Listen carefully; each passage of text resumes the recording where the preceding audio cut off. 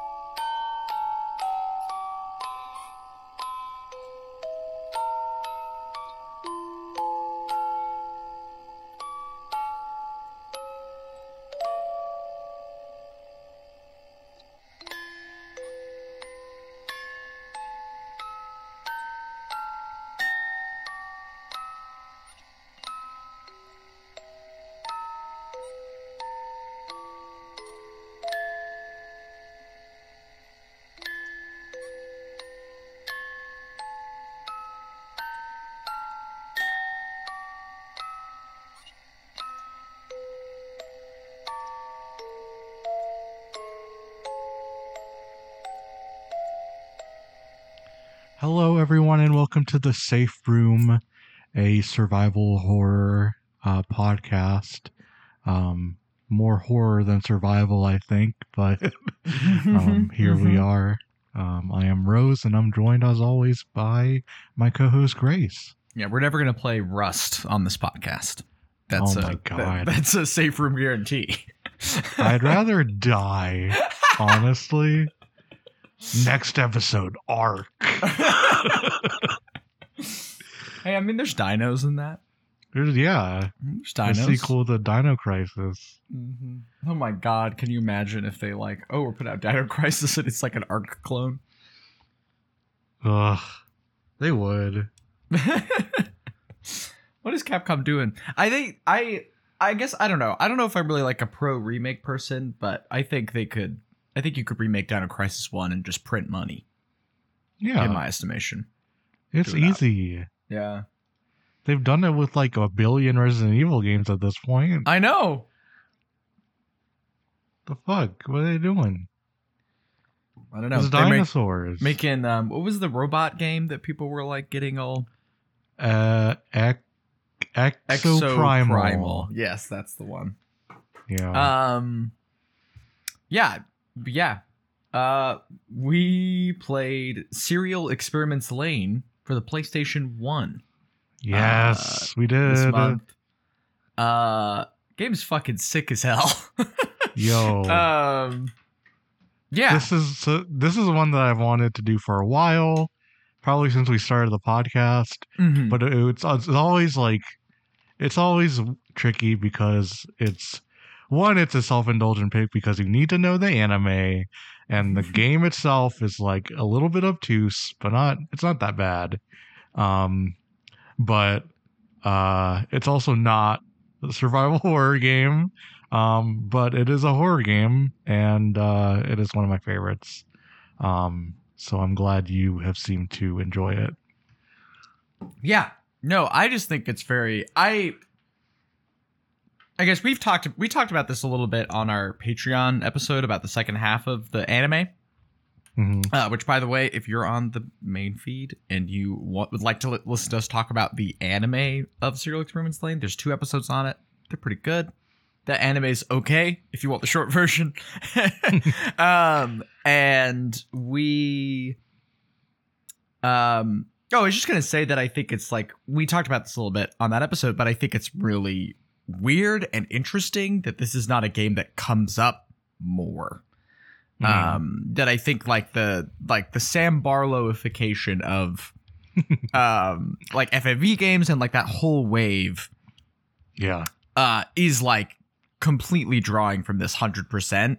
And I don't know that nobody is talking about that, like I'm sure someone is. It's just surprising to me that it hasn't come up more often. And I think it's really a shame that this is also like comparatively accessible. There's some things that are like annoying about playing it, but in terms of like an untranslated PlayStation 1 game, like this is about as easy to play for like an English speaker as you could possibly get, right? And so it's too bad that it's kind of not on the radar more, and I think it deserves to be. And I think it deserves to be in conversation with those Games, not that I haven't played any Sam Barlow projects, so I have no opinion on them. But I just think that like it's too bad that this is not in the mix there. Yeah, I was made aware of this game through the YouTuber Hazel, who covers a lot of anime stuff. And her Serial Experiments Lain video hit the algorithm in a way that I didn't follow her, but I got the video because I like Lane. So Right, yeah. I imagine like that helped a little bit with and just like having the WebGL port available to begin with. Yeah. But yeah, not like widely known about or played, I think. Yeah, I would say I'd say it's very much like cult classic status. Yeah. Right? That like the kind of thing that like if you are into video games, you might like really into and like have played some plays, have emulated some shit or whatever. You've probably heard of this. But if you're like a mainstream games commenter, maybe it's not on your radar, right? And if you're a part of the Lane fandom, right, it's guaranteed that you know at least one thing about the game, and it's the ending. Yeah. You decide whether or not to engage from there. I guess. Yeah, I guess we have I was about to be like do a whole content warning spiel, but we have that. No, we should still do it. I mean, there's a lot of suicide mentions and actions in the game. Self-harm stuff as well. And just generally mental health broadly as it gets into a lot of that stuff. Yeah, I think something. Yeah, we talked about this on that anime episode too. But just I think it's really cool. This is a game about a therapist and her client. Yeah, and that it's really focused on that kind of relationship. I don't think this is like unique in the broader scheme of like fiction, but it is interesting in video games, and it's such a rich contrast to the anime. Which this was developed simultaneously to, more or less, right? And I guess some kind of like premise laying groundwork is just that it's basically the thing that carries over from the anime is Lane, and that maybe she's like a computer construct, some of that stuff. But in terms of, and like a lot of thematic, there's obviously like a lot of thematic overlap, but in terms of plot, it's not really super similar at all. It has the same kind of outline, I guess, I would say. Yes. Just in terms of like, as we get into it, like some of the plot beats are similar in that they share actors, but the way the story goes is entirely different, if that makes sense. No, for sure. Like Lane has parents that aren't her actual parents, but the way that those relationships occur are different between the two games. Yes, yeah, for sure. Well, and there's like the her building out her computer stuff, like happens in both, but it plays out pretty differently here. Interestingly, very little, I guess, mention of the Wired until like the end. Well, it's sort of like it's like the net, I guess. Like there's a lot of stuff about her being online, right? Yeah. But yeah, that's true though. Well, do we? Right. Yeah, go ahead. Sorry. Let me try to summarize this video game. Okay. Here we go. I should say, we mentioned Sam Barlow earlier. The way you interface with this game is, you're in like this computer database, and Lane is there.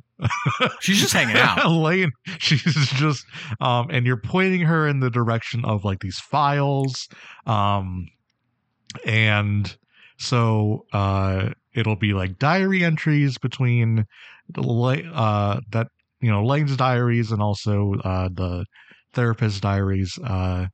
You get those, you also get like the therapist's like official diagnosis about Lane and what's going on. And then you get the actual like therapy sessions themselves.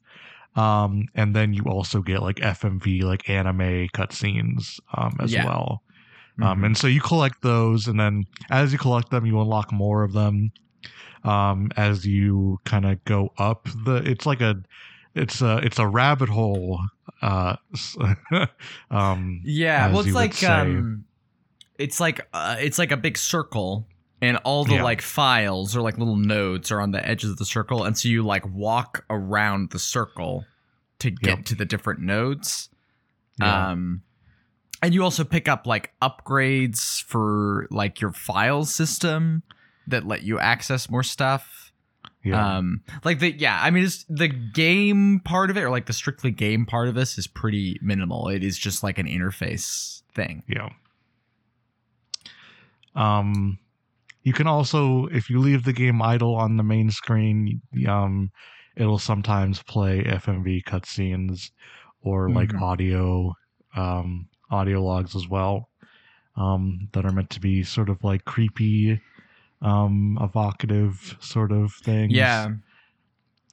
For sure. There are a number of people who are dead that you can see animated, not real. Just say that. Right. And like, you know, there's like an audio log of Lane's therapist saying that she should die, stuff like that.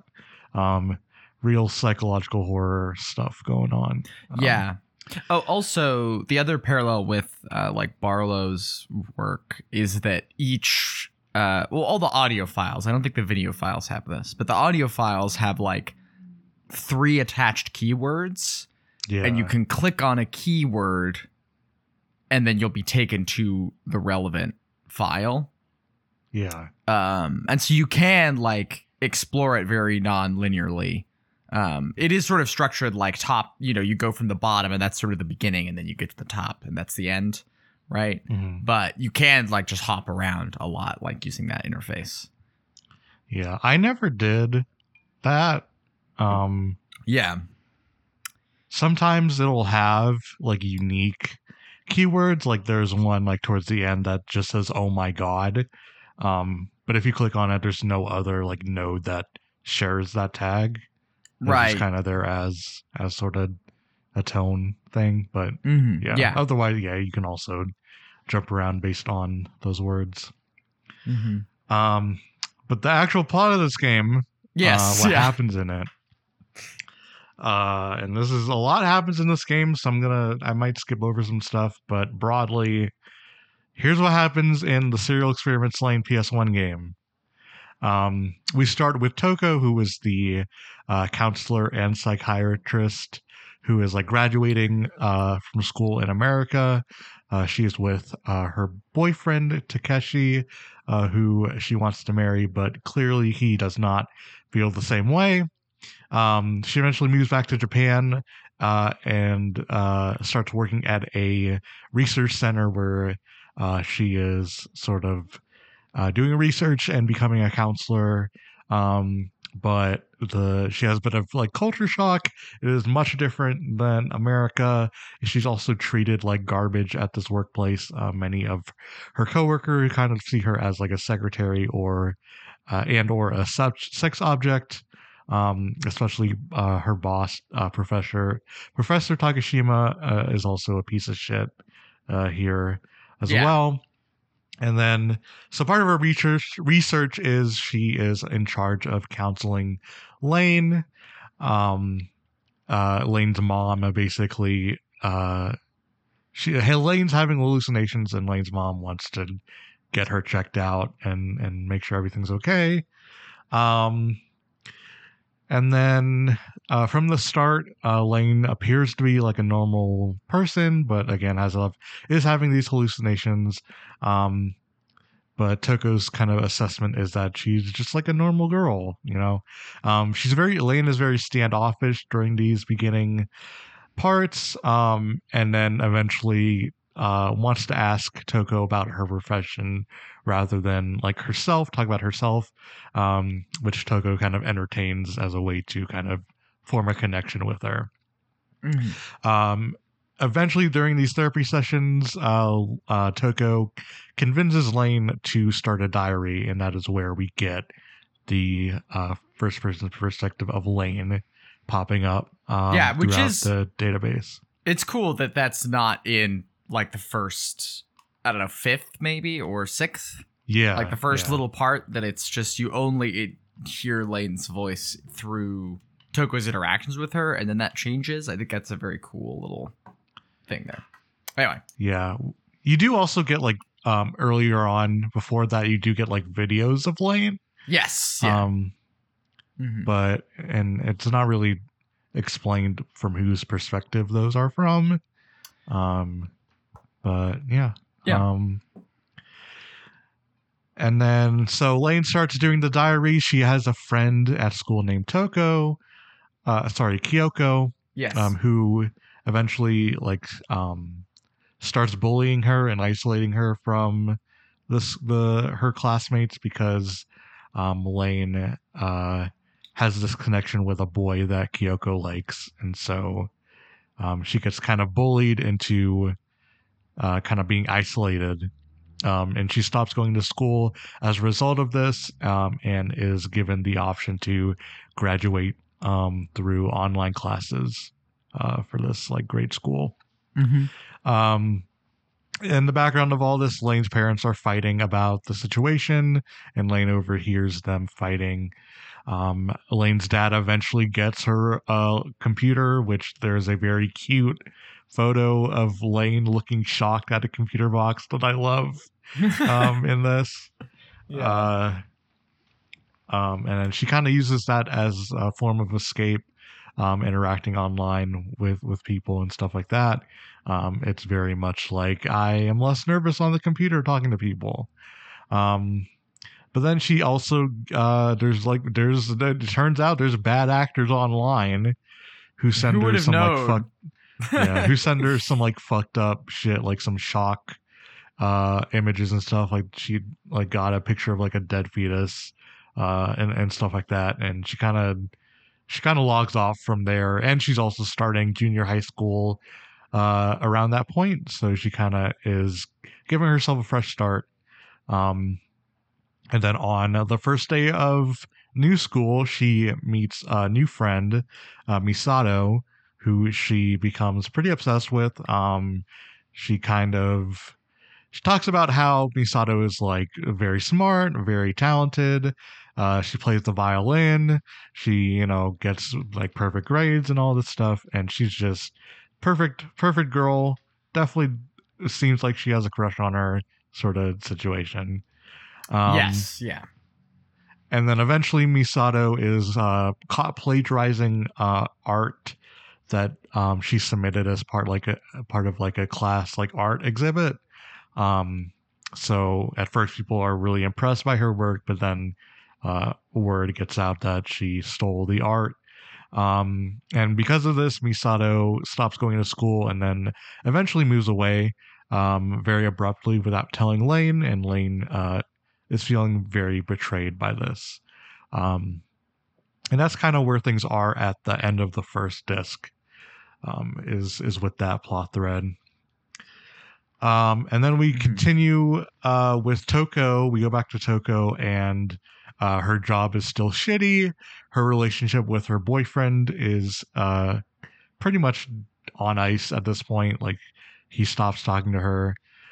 She doesn't know what's going on with him at all.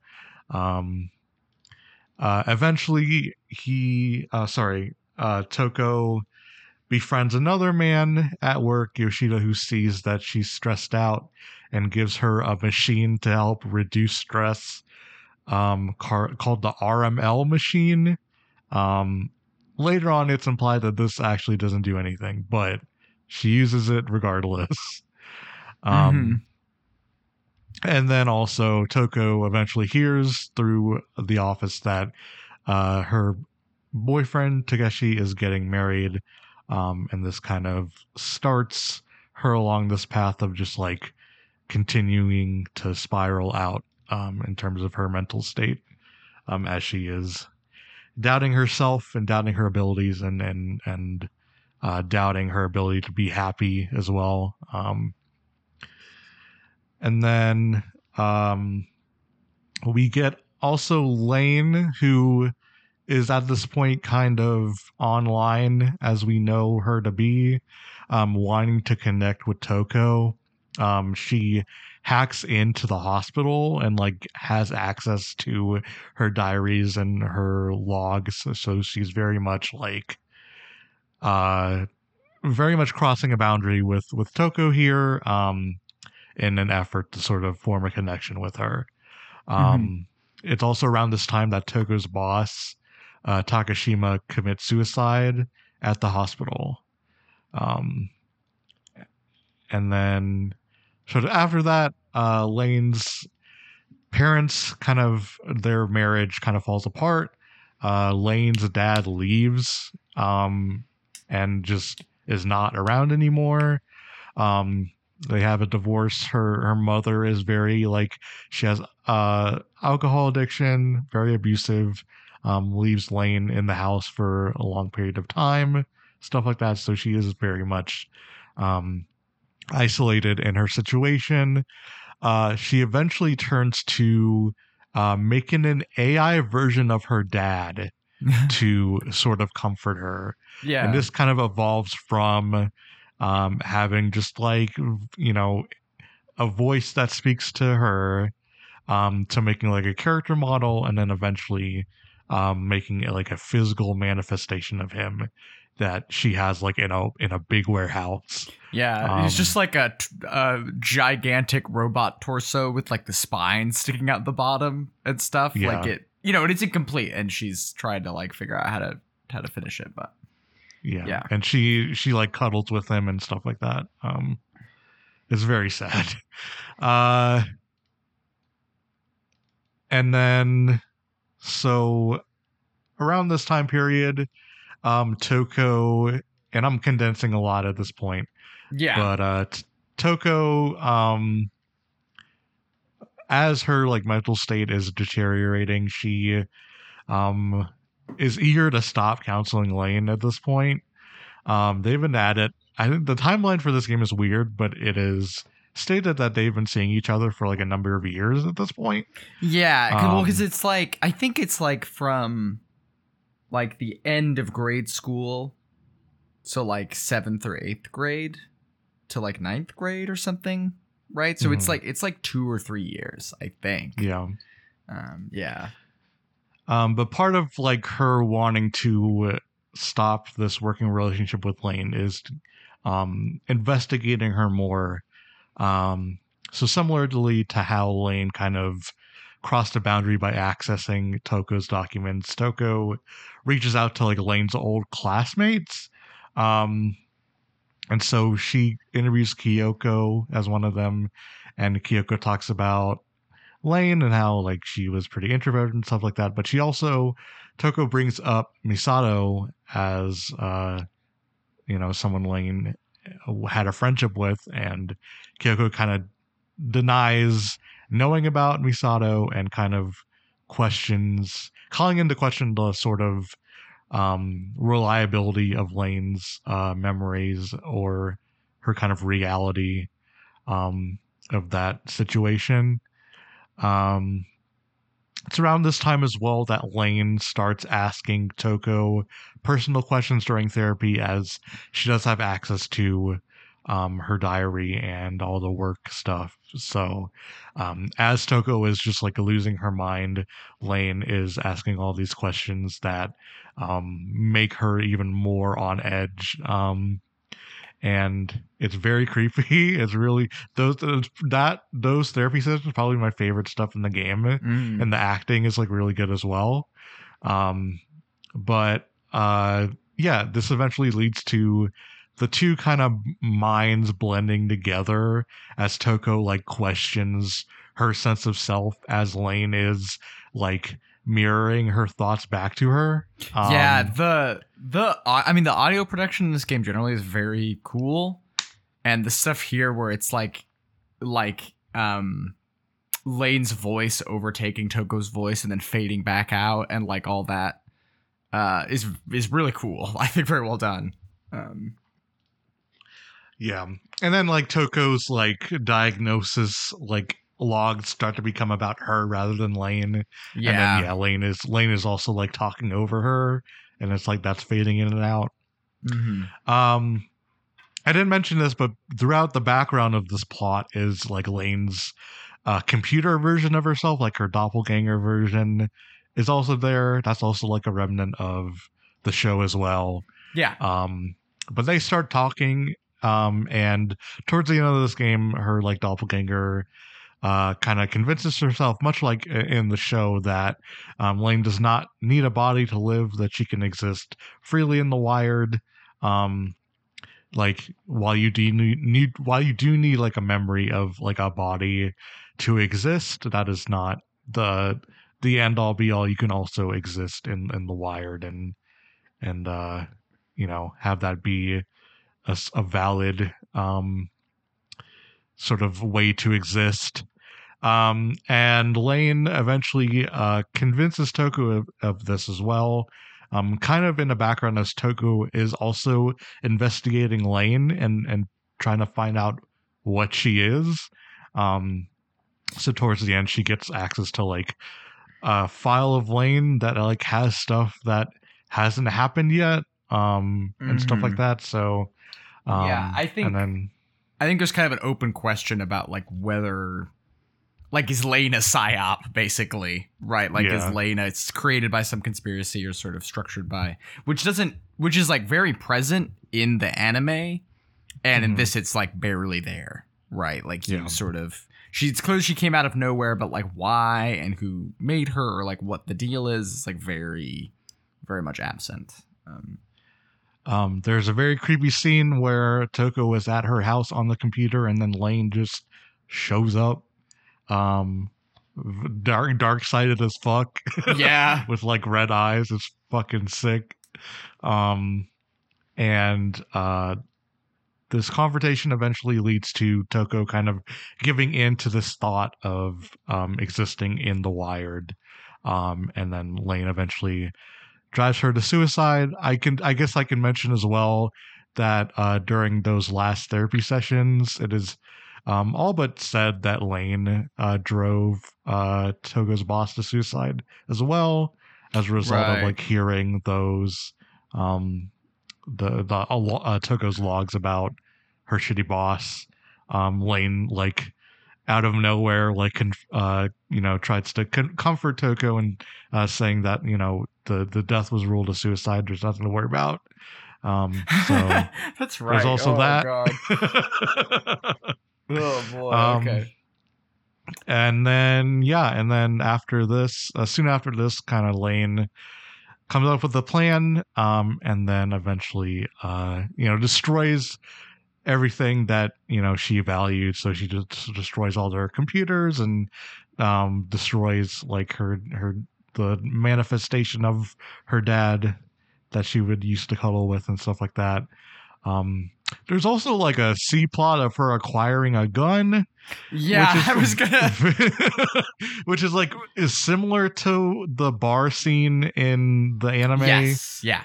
Where like the evil Lane drives somebody to shoot themselves. That also happens here in a different context, but she gets a gun from that, and she commits suicide. And that is the end of the game. There is a post-game state where Lane is in the computer and you have all of the nodes kind of filling up the empty sections that were like all along the tube that you're exploring, and it is filled with conversations, or not conversations, like one-sided statements, questions from Lane to you as Lane is trying to form a connection with you through the computer. And that is kind of where the game ends. Yeah. Mm-hmm.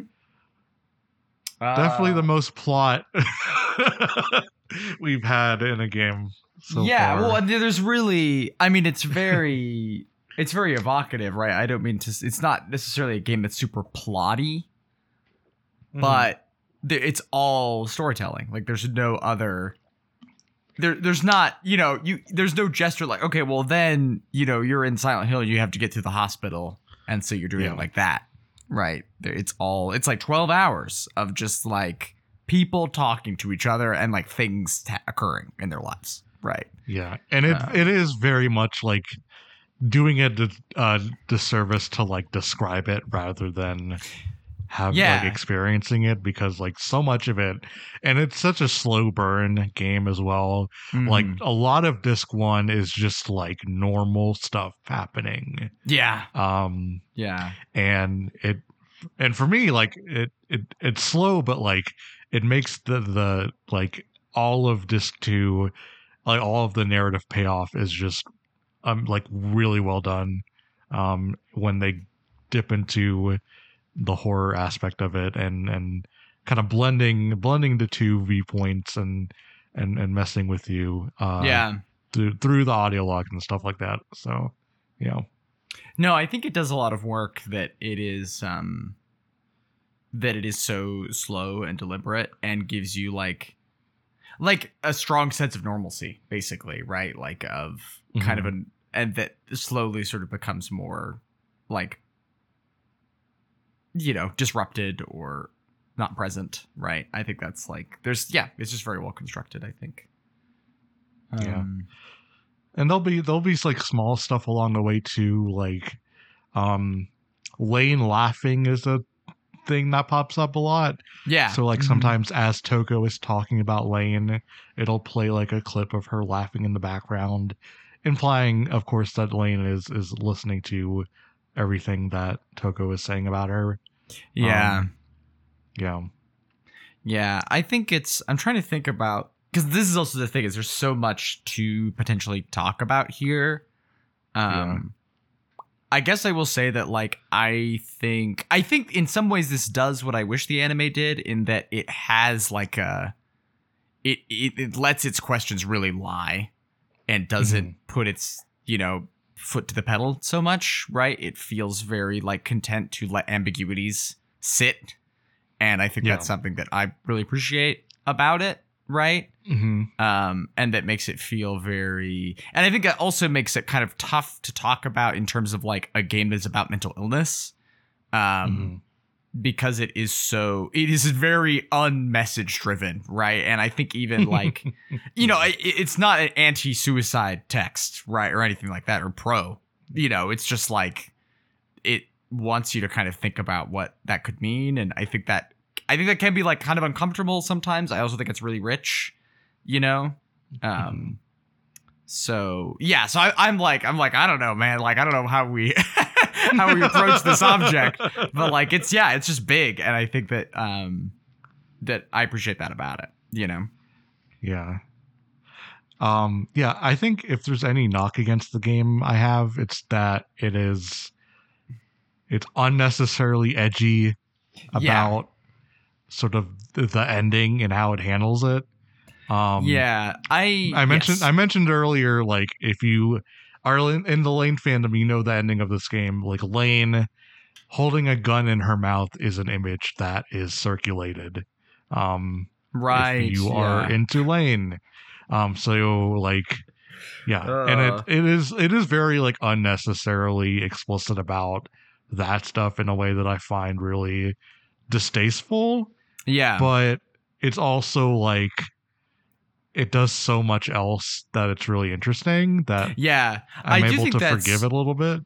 I do think that's also because that's so much of the little like when you let the game sit on the menu for a bit and a little thing comes up, it'll sometimes just be like a bunch of blood or like like something weird and fucked up, and it's like there's a little bit of a cheapness to that. But I think I agree, but I don't think it's like that does not sink it, It speaks to how good the rest of it is, that stuff like I'm still able to really like it despite that. I guess I kind of want to talk about like the like depiction of therapy in this game, which I think is actually really multifaceted and interesting because like I really love all the diagnosis logs where Toku's like, hey, can somebody take me off Lane? Or like, can I like, and there's nothing on the other side, right? Like you never really get an understanding that like someone is hearing her out and like looking out for her. But also even after her like shitty supervisor dies, it's just like she's talking to some anonymous person within the company that is still not going to do anything about. It's like the chief temporary secretary or something like that.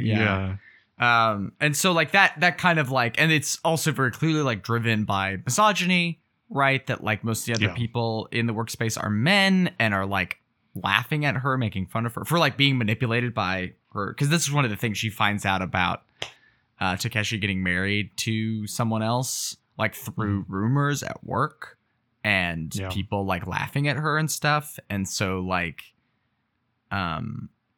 there's, I just think that paints like a very strong picture of like her being in a like really difficult position, having to care for a child, right? And increasingly becoming aware that like, oh, something is wrong, something is happening, and also being like constantly confronted with like the absolute indifference of her peers to what is happening. I think that stuff is really good. She's also a terrible therapist. Yes. Ill-equipped to deal with whatever Lane's got going on. Yeah. Which is also like very... we could get into that later, I guess. We should talk about this element because, But... there's also the thing, I mentioned it when I did the summary, but like she's a counselor and a psychiatrist and is like doing both for Lane, which is like, I guess, but like that's not ideal. Yeah. Well, like, I don't know. And this is also one of the things where it's like, you know, she's looking in the files at the company and it has that thing from the future and stuff. And is it like, is this some experiment from the thing, or like what is the relationship to that is such a like weird, like, it's very unknown, you know? Yeah. I think the thing that's also really poignant, maybe that's the right word, but like very interesting is like how much like Toku really likes Lane and they really like hit it off at first. Like she can be kind of insensitive to her. And so there's some like friction around that, but they sort of navigate it. And one of the results that she likes Lane so much is that she kind of refuses to believe that she has a problem, right? Or that she's mentally ill. She's like, oh yeah, like I like her, so she must be normal, right? Like I would never like a crazy person is kind of the like thing. And I think there's sort of there's something really interesting about that too, you know? And I think her continuing to be like, she's not sick. Like, yeah. And part of that is also that Lane is like not really opening up to her about like what is happening. Like, you know, that like her, as far as I know, like Lane never mentions the stuff with her parents getting divorced and them like fighting and like, you know, throwing things at each other, like really intense stuff. And she, as far as I'm aware, never talks about that to Toko. And so there is some level of like Lane is presenting very consciously to Toko as a certain kind of thing, to be a certain kind of way. And that, you know, which is not, to be clear, it's not Lane's fault. Like I'm not trying to blame Lane for like that, but there is like a Toko until the end, until it really starts directly affecting her, is kind of unwilling to like investigate or like think beyond what Lane is immediately telling her, you know? Right. And I think that creates like a very like, it's very interesting. And I think it's very multifaceted just because like, the deck is stacked against Toko because she doesn't have institutional support. She doesn't, you know, and also like her regular relationships, like with her friends and with her boyfriend and with, this guy she's a crush on at work, whose name I've forgotten, is like very kind of fragmented and fractured. But also she there's sort of like some interesting like things about, I think, the institution of psychiatry and like what it does and who it serves, right? That is kind of like simmering around in the background of this. But it's also clear that like it's you know, again, like in the same way that it's like kind of ambiguous or ambivalent or complicated about suicide, it's also kind of that way about therapy and these kinds of things, because part of it is like, clearly this is not working in the ideal way that it should work, right? Like not even close, you know? Yeah. I mean, and there's also the friction of like her, like Toko being new to like therapy and practicing that, but also Lane is just like curious about like the field and like her like reading books to trying to explain like what is happening to her. And so like you get like these really good moments of like Toko trying to explain something and Lane being like, oh yeah, I read about that in this book. And then Toko's just like, why you shouldn't be doing that. This is like Googling your symptoms. Like, you know, like, you can't, like, don't do that. But Lane is like not going to stop doing that. And that just attention that like persists throughout the entire game. Yeah, for sure. Well, part of it is that Toku like indulges her at first, right? Like, you know. Yeah. Which is like, yeah, it's tough. I don't know. There's sort of a. Oh, excuse me. Yeah, do we want to talk a little bit about Lane's because I guess I will kind of put my cards on the table here. I think Lane has autism. Yeah. Like that, I think that and it's it's kind of mentioned once as sort of like a Toko at one point is like, oh, Lane's kind of acting like an autistic person or you know, or like an autistic person this way. I think pretty straightforwardly that is like what is going on. There's other things like she has hallucinations as mentioned, but also a lot of that stuff is like maybe that's all real and that's all tied into, you know, her digital self or whatever's going on there, right? I think it's like explicitly real in the text. Yes, yeah. But yeah, definitely doesn't help everything else that also is happening to her. No, certainly not. I mean, it is interesting that it does kind of, it goes away and comes back, and that kind of varies on her mental state, right? Yes. So there is a connection there, but I think you are right that like that it is textually real, right? That she is experiencing like a connection to the wired or connection to the internet, or, you know, that is like actually occurring, right? And that she's not like making up, or she's not delusional, you know? I think it helps, and this is a little bit off track, but it helps that to me that, so, and this, we'll also get into this, but like there is like a one-shot manga that takes place throughout this game. Oh yeah. Or like it takes place in a specific part of this game. And that's really, that manga is really the only time that the like God figure is mentioned or like portrayed. Yeah. Which goes so far into making this like a compelling story. You know, not having like a one shitty tech bro that's like God, like to ruin the story. Yes, like, yeah. It does a lot.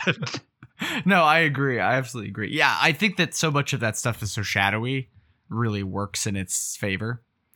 Yeah. Well, I think so much of like Lane's because Lane is very self-reflective, right, in this, and she's very like, is it my fault that my parents are fighting? Like, is it because like, because this is one of the things that really breaks my heart, is her being like, I'm doing better now, and is that why my parents are struggling? Because like before they had to take care of me, and now that I don't need to be taken care of, like they're turning on each other. Like, what's going on? I think the way that, especially the way she interacts with Toko, where there's this very like conscious, like, how do I get you to like me? Or how am I like, what is the thing I'm supposed to do? And obviously she has like hyperfixations and like, anyway, I just think to me that like all kind of rings in this space, right? And I do kind of appreciate that it's not, well, it's also true to, the time, because I guess I don't really know the history of this super well, but there was kind of a period of time where, well, I'm sure it's still going on now, but like autism was a very gendered diagnosis, right? So you tended, girls with autism more often went undiagnosed than boys with autism, right? And there was, I was at like a used bookstore the other day, and it was like a book. I like saw a book that was literally just like autism is a boy thing. And that that is like tied to like biological masculinity in like a really explicit way.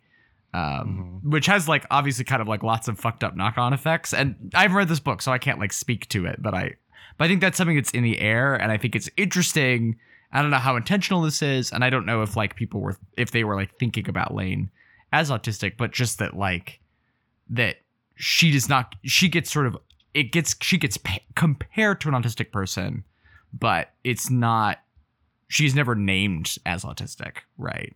Right. I think there's something kind of interesting about that, especially with that gender stuff. That's like, yeah, just kind of background material, I guess. Yeah, for sure. They name drop R.D. Laing in this game. Yeah, which is very funny. Really funny to me. Yeah. I guess this is the other thing I will say, I think, in comparison to the anime, that's kind of related to this, what you just, so R.D. Laing, is just that the existentialism, or the straightforward existentialism, where Lain is like, am I really me?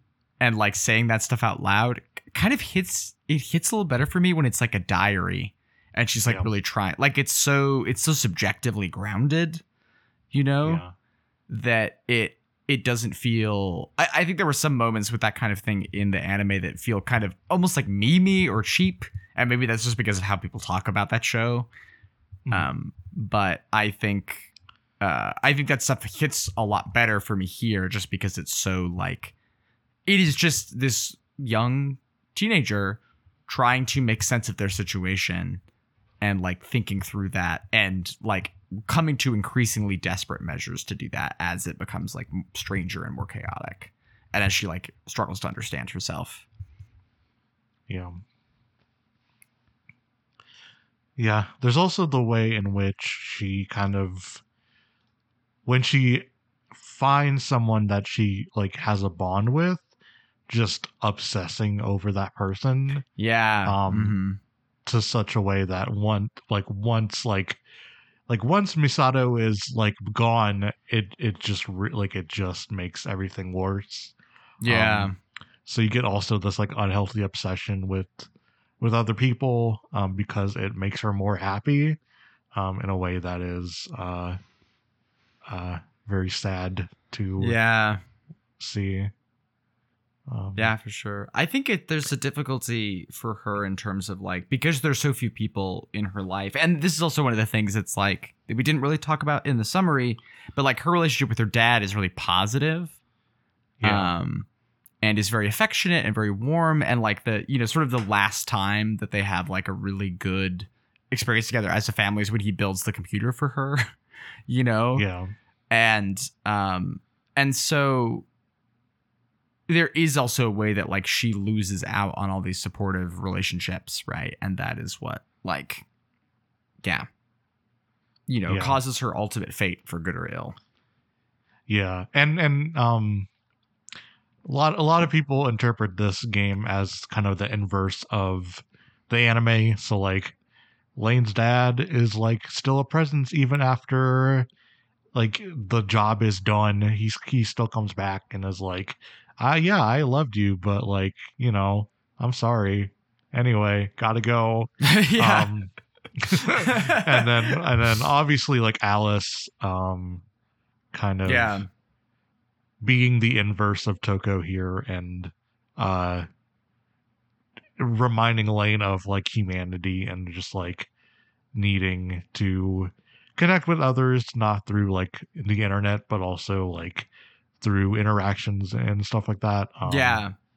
And she just doesn't have that here. Right, because she does. It's kind of it's because at the end of the anime, she does kind of come to the conclusion that it's like, oh, it's still good for me to have a body, and it's still good for me to be in the world, And I can't do that in the way that I was doing it previously, right? But and this is basically the exact opposite, right? She like, it's better for me to be dead and to exist in this kind of ethereal, bodiless way than it is for me to be in the world, right? As like a singular being.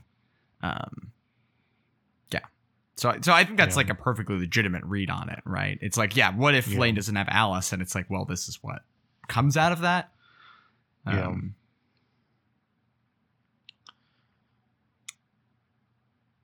I think that's also something interesting about this, because I think this is such a unique like intertext that like as an adaptation of an, I mean, adaptation is not even the right word, right? Because it's not after, right? It's simultaneous to production. And so they're really like coexistent works that comment on each other and exist together in a way that I think is really unique and interesting. And it's very different than sort of like Star Wars novels, which is like the closest comparison that I can think of. Right. Yeah. I mean, and this is also a read that is mentioned in that Hazel video I mentioned, but like Serial Experiments being sort of like a multimedia project rather than a title, right? You know what I mean? Yeah. So like there's a television show, and then the game is different, and then the game has a fucking manga one shot that you can also read. Like it is very kind of interspersed and like tackling like different methods of like telling essentially a similar story.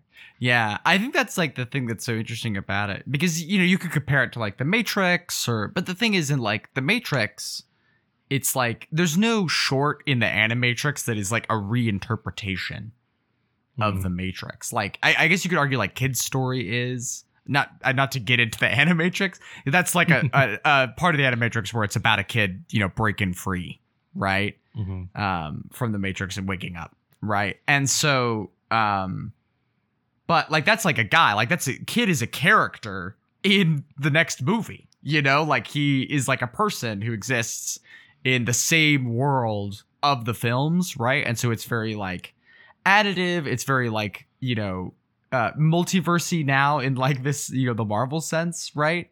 Like those much to my chagrin and shame and anger, the MCU doesn't exist without the Matrix. But it's so different because it's almost like you see like, two theatrical productions of a Shakespeare play is almost the posture, right? That it's like you have this, a similar text or a similar adaptive thing, or like watching, it's like, what if Taming of the Shrew and 10 Things I Hate About You were made at the same time? Right? I just is really weird. It's really interesting and unique, and I can't really think of anything else that has this relationship to a text like this. And I think it's cool and people should do it more. And I don't know that it's like possible. I think this was a very unique moment where you could do something like this. I guess, maybe a similar thing would be like the Persona animes versus the video games, or like, some visual novels have this kind of thing too. But even those are like more, one comes after the other. The anime is like an adaptation in a really, and there's differences, but I think you can more directly understand it as adaptation. Whereas I think with this, it's like you could talk about adaptation and adaptation theory and all that stuff here, and it totally works.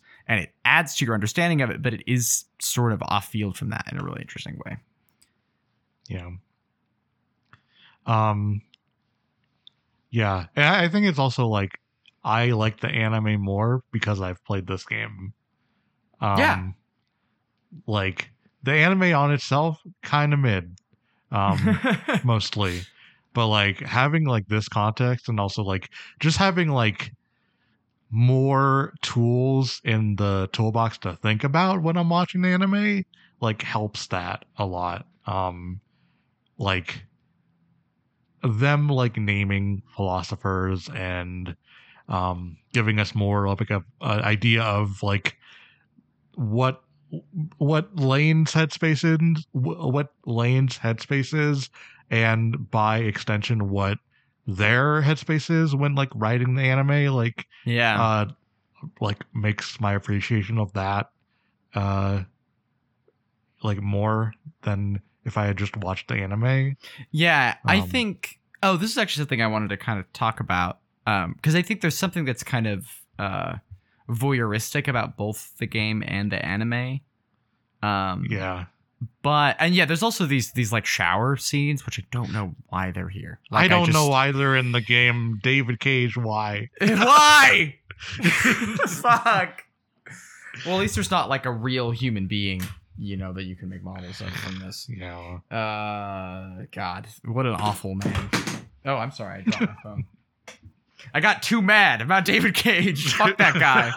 The spirit of David Cage entered your room. Fuck him. I'll fight him right now. I completely. Oh, but I think this game that hits a little bit softer for me, just because you spend so much time in Lane's head and like in her subjectivity, right? In a way that like the anime kind of makes her out to be kind of mysterious and aloof and like strange. Whereas I think there's some of that here, and there's some like. Sometimes there's like interesting disconnects between like the way she talks about things in her diary and the way that like things occur in counseling and like all that kind of stuff. The way she sort of is, like dark-sided, like you talked about, right? Like she does become sort of threatening and scary by the end of this. Yes, right. But I do think you spend so much time in her head, so it doesn't feel as you're not as much like an outsider looking in. Like it feels a little bit more grounded.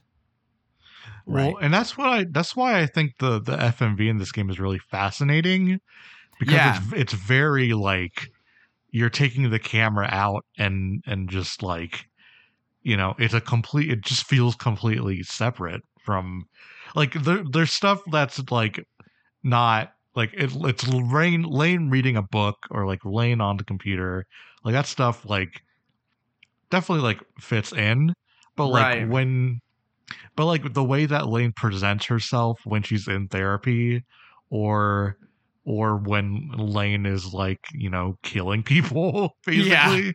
Like it just, because you're watching it like an anime, it is like it comes off so much different. In a way that I can't really put my finger on why, but like I don't know, just because so much of the game is just like you listening and reading like the subtitles, like seeing like action on the screen just feels so much more significant, I guess. Yeah. And I can't really describe it. Yeah. No, I think I think it's kind of similar. I don't know. Maybe this will be helpful. I really like the way Yakuza does cutscenes. Or at least like Zero did. I guess I don't really know what's up like in the newer, because I haven't played 7 or Like a Dragon or Like a Dragon Gaiden, right? So I can't speak to those. But in Zero, like full motion pre-rendered cutscenes, like fairly rare, like regular, but like the least common method. And so when one starts up, you're like, oh shit, like something's about to happen, like things are going to occur. Right. Yeah, it's like the Final Fantasy like FMV thing. Yes. You're like, oh shit, here we which go. I think which is such a, I mean, this is also just me being like, older games were better. But like it's such a cool device, I think, for like when there being more difference between like varieties of cutscene and the way storytelling is being delivered, that like when like it's cool that you get to the end of disc 2 and there's just more anime there, and you're like, oh man, like things are gonna be occurring, that is cool. That whole like, as it becomes like more of a fucked up thing, like all of those video sequences of like Toko in her house and then Lane shows up, and the way it's presented in the game is like they're set, like it will be one scene, but they are separated across like multiple nodes. So like Toko will be doing one thing and then Lane will fade in and then the clip will end, and then you have to go physically click on the next thing that will happen. So like there's this separation about it that feels it feels really like haunting in a way, because it's like I'm watching things like like I don't know what's going to happen, but it's already happened, you know? Right. There's sort of there's a distance that kind of creates suspense in that. Yeah, I think that's a really good observation. It's very cool. Yeah. I will say, I guess my biggest complaint about this game, which is maybe just how it has to be, is that it is kind of unfortunate how slow and frustrating and repetitive it is to navigate. Listen. I think that everybody talks about how Serial Experiments Lain predicted or was ahead of the curve on a lot of things. Yeah. But one thing, unfortunately, that they were ahead of the curve on in a bad way was the DVD menu system and DVD menu games. Oh, because that is what this is, and it's fucking terrible. Yeah. Oh, no, that's so true. Well, it's also like even like the way that like selecting stuff is kind of odd, and it's just like, yeah, I think this is something that's like, I guess, I don't know. I don't want to talk shit about someone whose games I haven't played at all. But I am doubtful that I would enjoy like her story more than this, but I'm sure I would enjoy like interfacing with it more. Yes. But I do think the thing that's really cool about this is how physical it is, which is like a weird thing to say about, because I guess the Lane you're seeing in this database is maybe just like, you know, post-rapture Lane, who's just like in the internet, you know, but like she walks when you like scroll over on the, you know, the little bubble, the circle, she walks, she like picks up and like does a little force magic on the node and like throws it back at you, you know? Yeah. And that kind of stuff. And the way that it's like physical, and it's not just an interface, right? Like it's that there's a person that is kind of funneling or interacting with this or showing it to you, I think lends it something really magical. And so I do like, even though I'm like, oh, I wish this was easier to use, I wish this was a little bit more convenient, I do think the kind of fiddliness of it does give it something. And I think you could do both, but it would take a UI master expert person, you know, and not me to figure out how to do that. And not the PS1 era, maybe. Yeah, I think it's just, you know, of its time in that way. Yeah. The amount of times I would like hit up to go to a node and then Lane would go up in the sequence was so infuriating. Yeah. Both times I played the game. It's like, no, I want you to go to this node that you haven't clicked on yet. Yeah. Yeah. It's super annoying. It's not great. I kind of wish the up and down were like dedicated. Yes. Buttons rather than... Which they have like a quick select, but like it's still... You know, when you hit up, you still go up accidentally. Yeah, right. So just like make it so if you hit up, you won't go up a level, and you can just hit the button and go up, or hit the button and go down. Because you have buttons like that for turning left to right, right? Because it is also like every button has a function, but for the most part, this is like it's a D-pad and A button game, right? Yeah. Like you don't really need anything else. There's just a bunch of like quality of life things that make it a little bit easier to navigate. Yeah. Which this game is even slower on original hardware, which is like... really? Yeah, the WebGL port is faster. Oh, that hurts my heart to hear. Yeah. Yeah. No, this is the WebGL port is the fastest version of it, which is sad to think about. It is very, because I guess that's really good to know, because part of me was like, oh, maybe I should play it on an emulator and just DL it and maybe there's like a patch. I think there is a way to do it, you know, to play it that way. But the web thing is mostly like super convenient. I did get fucked over by having to copy paste the save data. Like the first time I like didn't understand how it worked, and so I like lost some progress, you know, and had to like go back, and you know, I didn't like re-listen to every node, but I had to like go click on it and, you know, do that, which was kind of annoying. Yeah.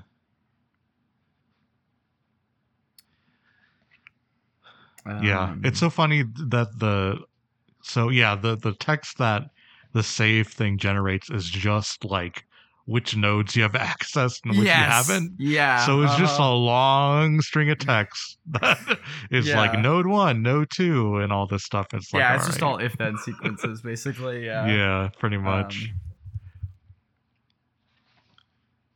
Yeah. Sorry, I'm just looking over my notes to make sure if there's stuff.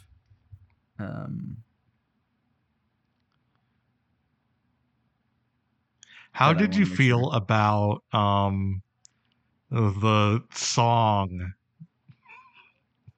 that plays the entire time? Oh, not great. I wish they actually had gone like Paradise Killer kind of thing.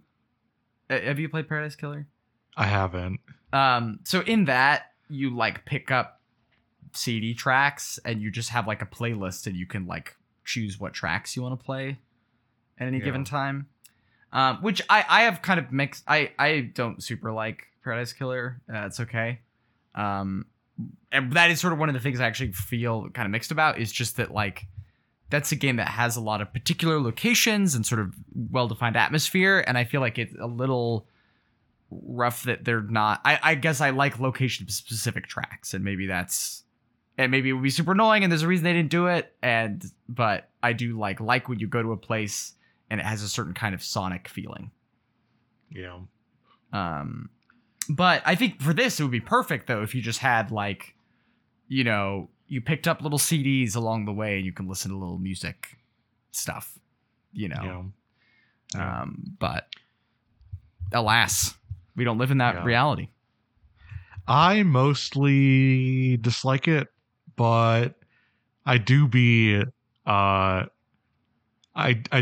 mind blown when towards the end of the game Lain is destroying everything and she's humming that tune. Oh, I was like, yeah. I was like, all right, you got me, guys. Right. Yeah. Man, that's really the ultimate slow burn, is that. Is that payoff? Yeah. Is that payoff, yeah. Oh, also there's...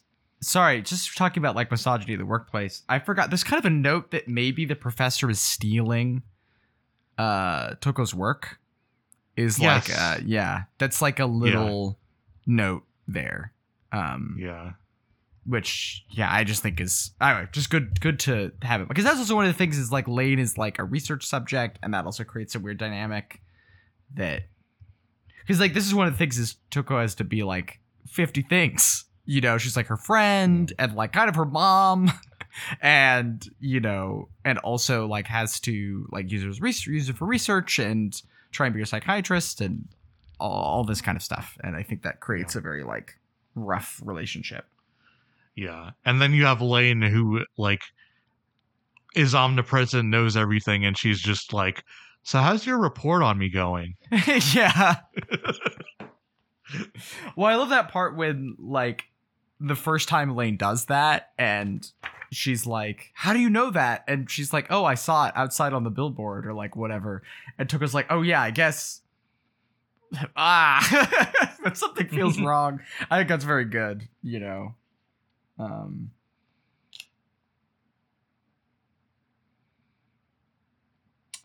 Oh, I guess also kind of worth mentioning, there is kind of some of this game is like a little bit psychosexual.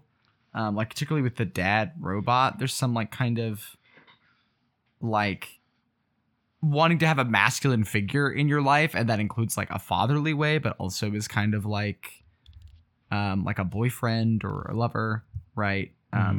There is some like Lain kind of starting to like interface with that stuff in like kind of a Freudian way. I don't know that it's also not in the game all that much. So I don't know if I have like a feeling about it, but I guess I wanted to note it, that's like a part of what's going on there.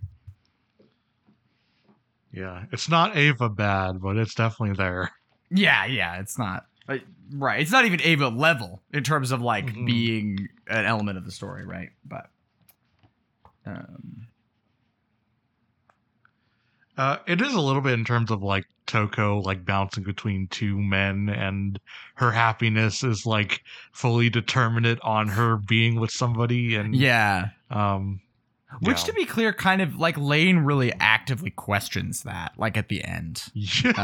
Is basically why do you feel that you have to have men in your life to be happy?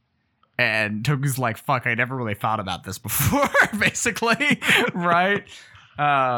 So yeah, I think that's also something about like that relationship at the end is like part of it's the roles kind of flip, that like Toku starts talking about her problems and Lane is like trying to work her through them. And there's a lot about that feels very menacing and scary. And I think also particularly like, I think it's because you say, oh, I guess I wanted to ask about this. I should have asked about this during the summary, but you said Toku is driven to suicide. Is there like, because I guess I thought Lane murdered her was my read on that. And maybe it's ambiguous, or if they're, I just don't know. It's mainly like, I mean, they're effectively like one and the same, right? Like, right. Yeah. Like, you know, her boss dies because he killed himself, but like that was Lane. Like, right. Yeah. And I kind of read it in that way as like, because like there's like the audio logs of Toko talking about like, will I be okay once I'm like in the wired, like, and like, you know, just talking about that generally, which makes me feel like it's a little bit more consensual than that. Yeah. No, but it's still like, she's being pushed into it. Yeah, for sure. No, and there is kind of there is some times where she's like, I want this, or sort of, there's an ambiguity to it. Because sometimes she is like begging Lane to stop and to let her go. Right. Also. So there's, yeah. I think also something there that I guess coming back to the autism thing, because there's that scene where Lane is like, if I could choose anyone in my life, I would choose you. And Toku says the same thing back and doesn't exactly mean it. Right. She's sort of saying it back to like be comforting to Lane, and Lane is very literal about it. Basically is like, oh, that must be true because she said that, you know. And that's also, and it kind of carries on like a dark feeling to it that is like a little, I guess I feel a little icky about, but I think that is an element also, is that like Lane is like just taking Toko like at her word, and not really seeing that maybe there's another thing or like a social apparatus happening, you know? Yeah, and it's kind of the same way when she is like when her other friend, like, you know, gets caught with the plagiarism and then leaves. You know, she feels very betrayed that she didn't talk to her, and like she's just like, if she was my friend, like she would tell me something instead of just leaving. Rather than like acknowledging like there might be something else going on. She takes it very personally, which kind of goes hand in hand with that as well. I actually wanted to ask you about the sort of plot point of Misato kind of not being real, because like on one hand, I get why you make that narrative choice to have it be a question. This also comes up in the manga one shot where shitty tech bro guy, whose name I'm not gonna know because like he sucks. I don't like him as a plot device, but he does like plant this idea of like, can you rely on your own memory? Because like she fucks up her like toy dog, and then shitty tech bro guy fixes it for her, and is just like, you know, did you actually break your dog, or was it always like this? Or, you know, and then how far does that go? Are your friends real, or did you just imagine it? So I get why they do that. At the same time, it also like cheapens like the like overall like themes of the story, just making it so like Lane imagined like a best friend figure that abandoned her. Like also like, why does she imagine that she abandoned her? Like that doesn't make sense to me. Right. But I also have the reading of like, Toko is just like desperate and like interviewing friends of her client. It's like so out of pocket. And also like she's talking to people who like bully Lane out of school. They could be just like making anything up. Like, yeah. Well, also they don't say that. They're not like, oh, like Lane got with this guy I liked, and so I like isolated her. They're like, oh, it's too bad, but we're not really friends anymore. You know. And I guess maybe you could argue that's like drawing like, well, what really happened with Lane, but I think that's it's more interesting to me if that is just true. That happened, and so they're in denial or manipulating or lying about it, right? And that's kind of the read I sort of hold, because like, Toko going to a random kid and then using that to be like, Lane, I know you've been lying to me this entire time is like, well, it's crazy. Like it's possible, it's like you don't know everyone in your class. Like, I don't know how big Lane's, but she lives in like Tokyo or, like it's not like her high school is probably big-ish. And so, or junior high rather. And so it's like, how do you know that, that like they just don't know this person, know? So yeah, I guess the thing is, I think it's emblematic of something I do really appreciate about the game, which is the aforementioned like ambiguity generally, that like there aren't really clear answers as to like what Lane is or exactly what's going on. I think that stuff is really rich, and I think it gives it a complexity that the show doesn't have, right? But I do also think the like, maybe you were crazy thing is ableist. Like, I just don't really have a lot of patience for it at this point. I think it's really cheap. I think it helps a lot that that's not like a big lingered on beat in this, right? And that in a lot of ways that matter, like Lane is not crazy, right? Like she is experiencing something real and seeing real things, and it is like the system that cannot understand that she's doing that fails her, right? I think that stuff is really effective, and I don't think that like the sort of side questions about what exactly is real here and stuff like that super detracts from that. Is there any other aspect of that you want to talk over there, or no, that's mainly what I wanted to say about that. Yeah, cool. No, go ahead.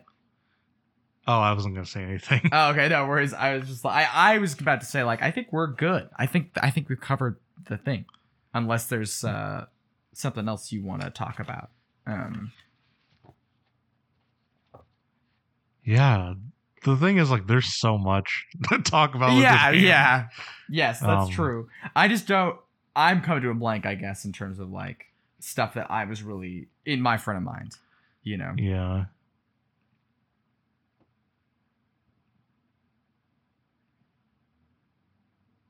Yeah. Great game. Yeah, it's good. I think personally, I feel like this is the scariest game we've played. Oh yeah, that's in fair. a lot of ways. I don't know if it is for me, but I think that's like completely legitimate opinion. It is just like playing like the second half of it in the dark, and also like we talk about ambiguity, but also like there's an ambiguity with like what is happening between all of the audio logs and videos, is something that I think about. Oh, yeah. You know what's a good beat that we didn't talk about? Because the subplot about Lane getting a gun is she she meets at a cafe. She meets this guy at a cafe to get like a computer part, and there's this couple there like flirting, and then the girl, it's a man and a woman, and the woman pulls out a gun and shoots the man in the head and then kills herself. And the gun like, shoots out of her head and slides over to Lane's feet, and she just like picks it up and puts it in her bag and takes it home. And then, I love that the audio log though is like, I have a gun now and I don't know where it came from. Like that is like pretty freaky shit. So the thing that is there's that scene where she's out like in the city and she sees that couple like kissing in an alleyway and like looks at them, and it's so freaky, like the sort of like, did she cause them to do this just by looking at them? Like what is the like that span between like the relationship between like her seeing them and what happens later, is that connected or not, or like is it coincidence? Right. Pretty haunting stuff, I'd say. Oh, there's also that audio diary of her being like, I killed mom, dad's next. Whatever. No, it's I killed like, dad, mom's next is what. Yeah. It's just like, which also I think refers to the robot. Yeah. Right. Which also I foolishly clicked on when you posted that thing in the server, and I was like, oh no. And I was like, oh, okay, actually this is like, weirdly this gets recontextualized. Yeah. Which I didn't expect. You know, although it's also ambiguous, like, does she kill mom? Like, if she has that encounter with her and the mom, like, it completely ignores her, doesn't seem to remember her, or just doesn't address her. And there's not another moment, as far as I found anyway, where she encounters the mom and does anything. Right. Right. So yeah, I don't know. There's something like kind of. Oh, there's also there really is so much, because there's also that bit where she like talks about like, I think my dad robot is becoming sentient and I don't want it to, or like it's happening too fast. Right. And that's like, I don't know what to make of that. Like, that's just like a weird little note in this, you know? Yeah. Ugh. Yeah, I also, because you were talking earlier about like the not knowing what perspective the videos come from, and there's sometimes where it's like there's physically a camera present and she's like looking at the camera and like waving at it and stuff, and you're like, who is holding the camera? Like, and that's never really explored or explained, right? Yeah. God.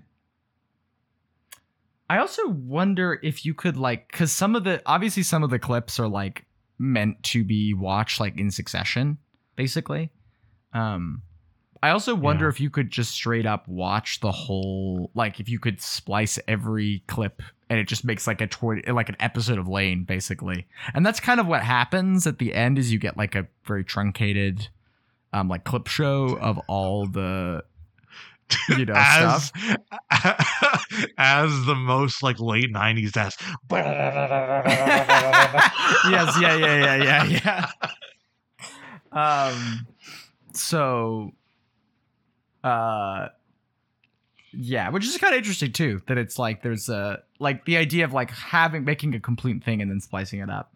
Oh, also cool to note, the anime segments don't really look like the anime Lain.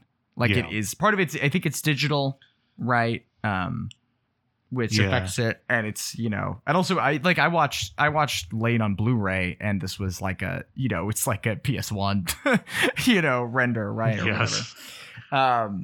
But yeah, like Lain, it's clearly like the same character design, and it shares some commonalities, but like she looks kind of different, and the style is definitely distinct, which is also interesting, right? That, you know. Because I think the version of this we get like just a few years after this is like Lord of the Rings, The Two Towers, where it's like cut seamlessly from, you know, footage from the movie to the game, right? In a very way that comes off very funny now, because, you know, it's not even close to photoreal, right? But you know, we don't really get that like, oh, it's Serial Experiments Lain, but it like the animation style is totally different. Like we're much more obsessed with like consistency between that stuff at this point, I think. Yeah, it's interesting because like a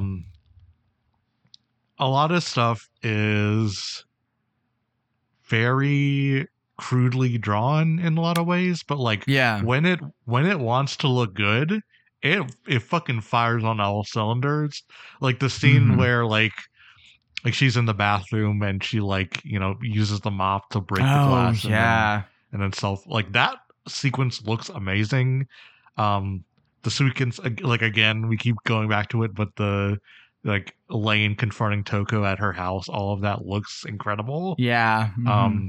So there's a real like utility to like, you know, we need to draw a scene and like this scene is going to be like a moment, you know. Right.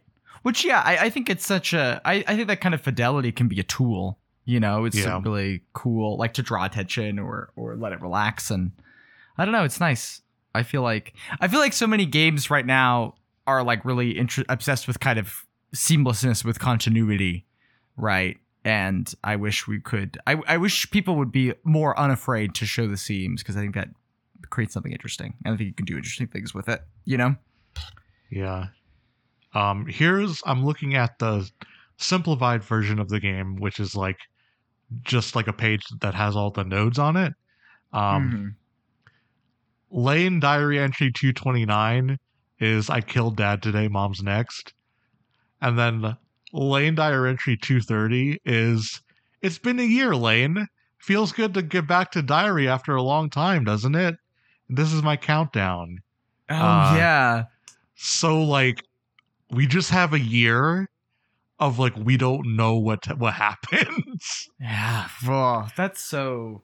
It's so cool that it's just willing to leave like huge gaps and just like is like, yeah, you just have to deal with that gap. And it's like, it's cool. Yeah, that kind of like fill in the blank stuff is what is haunting to me about this game. Yeah, for sure. It's really cool. That and the fucking Lane laugh. They know the Lane laugh is creepy. Yeah. and just the layering on like the VO whenever they do the Toko and Lane stuff is really fucking good.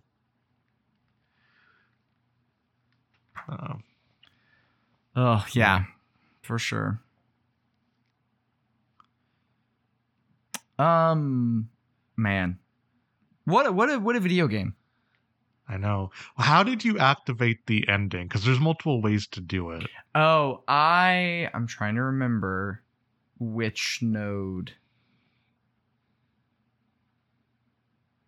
it was. I think I don't remember. I just the did first this. time I played it, and it was like Elaine debating with her like computer version of herself about like living. And then the ending activated from there. Then this time around, it was like Toko talking about being in the Wired or like about to go in the Wired. And then it activated the ending from there, which was like super jarring. Yeah, I think I got that one. I think the one that I got was like a conversation between Toko and Lane, and then it cut to which is like. I don't think it doesn't really do a great job because like you can get an ending and be like, what the fuck just happened? But it's also like, I don't know, adds to like the ambiguity of like what the fuck is happening in this game. Yeah, absolutely. But when you can like tab over and like open another file and be like, oh, this is what happened, kind of lessens that, I guess. Yeah, for sure.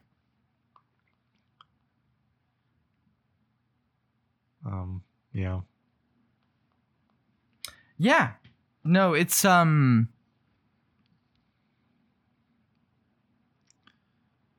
I don't have anything to say actually. I completely blanked. I think that's all I have too, actually. But yeah, banger. I also think if you listen to this podcast and you're like, this sounds really interesting and you should check it out. And it's just like 3d.lanegame.net, right? I think. It's just lanegame.net. Yeah. Lanegame.net, yeah.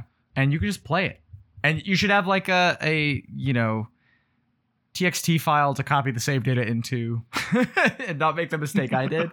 But yeah, I think if you think anything about this sounds interesting, I think this is worth checking out. or even just watching a couple video, or like watching some stuff on YouTube about it, or yeah, and I think it does require a little patience. I do think also this is something that's interesting about like it being voiced. Like in the if it was in English, I would just like put it on and like do some I would just podcast it basically, right? Yeah. Instead of like I have to look at the screen, so I can't really do anything else while this is going on. But yeah. So it just requires some patience, but I think it will reward it. Yeah. This also has the added benefit for me of like when we watched Lane, it was like I watched it like the original voice acting. Yeah. And the Lane voice actress is the same on this one. Yes. Yeah. So, like, I thought that was the case. I was actually going to ask about that, but yeah. Yeah. Having that consistency was like really cool. For sure. Cause you fucking both voice actors fucking are incredible in this game. Yeah. It's wild. Yeah, no, it's really impressive stuff. I think, and I think maybe part of that is that it's tied a little bit to anime production. I don't know. I guess I don't really know what. I don't mean to slander video game voice actors, but it's just not. It's not always this good, So, yeah.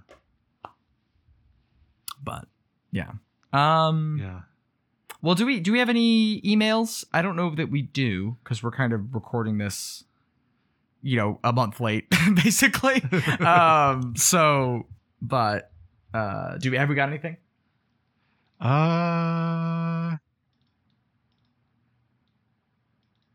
We had one. I think Emrys emailed us to say that they had fun watching Lane. Okay. Thank you, Emrys. I'm glad you had a nice time. But I don't have any questions outside of that. Oh, was there a question that got sent for last time that we didn't answer because it was like we were recording? Yeah. Yes, this would be about Evil Within. Let me find that one. Yeah.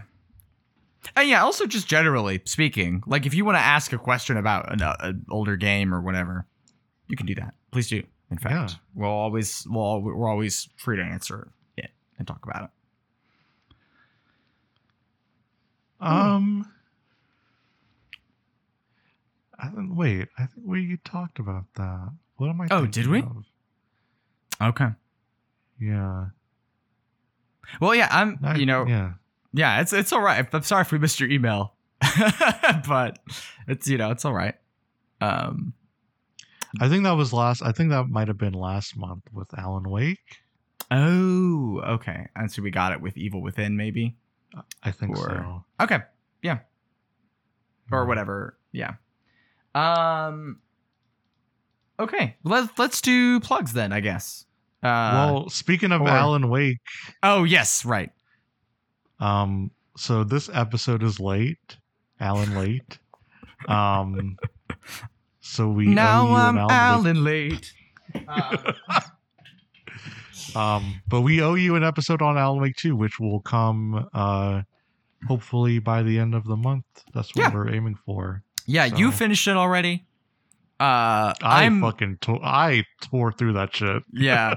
I'm like I'm a good chunk through it. I'm not halfway to say the least, but I've made progress. I think we'll get it to the end of the month easy. Plus I've been kind of shelving it to do this, to finally wrap up Serial Experiments Lain. Yeah.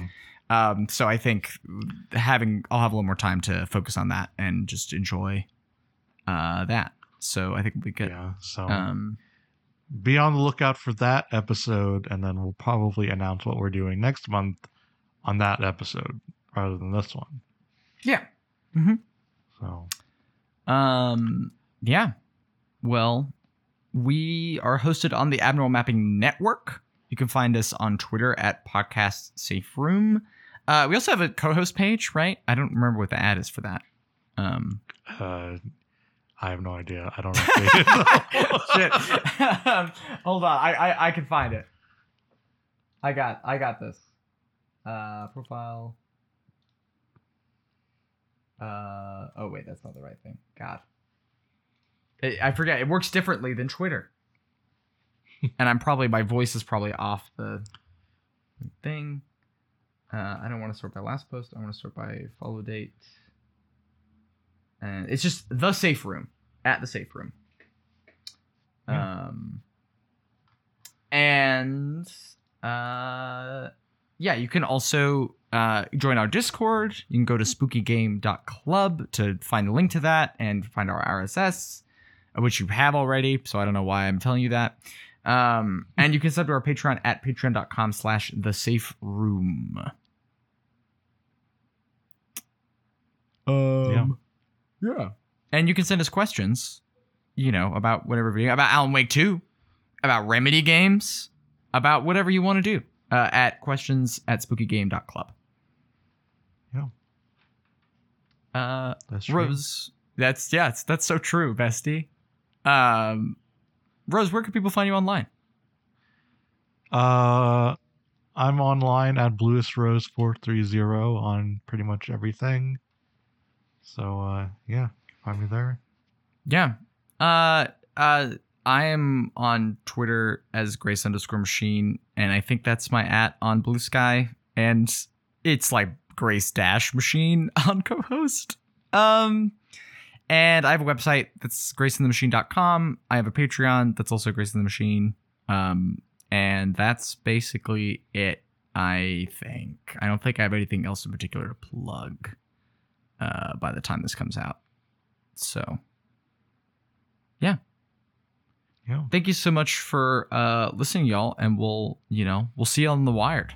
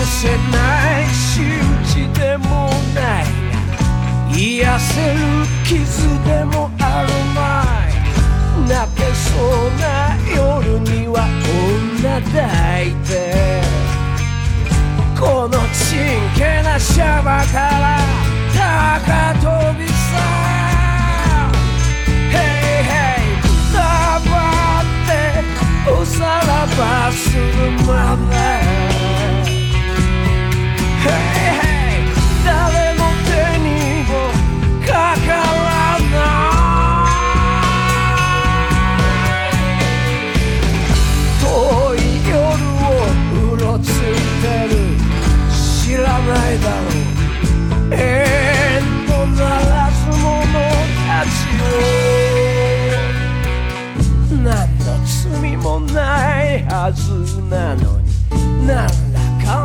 圧を受けてる自由を高く買わされる気もするね心まで安く売り飛ばす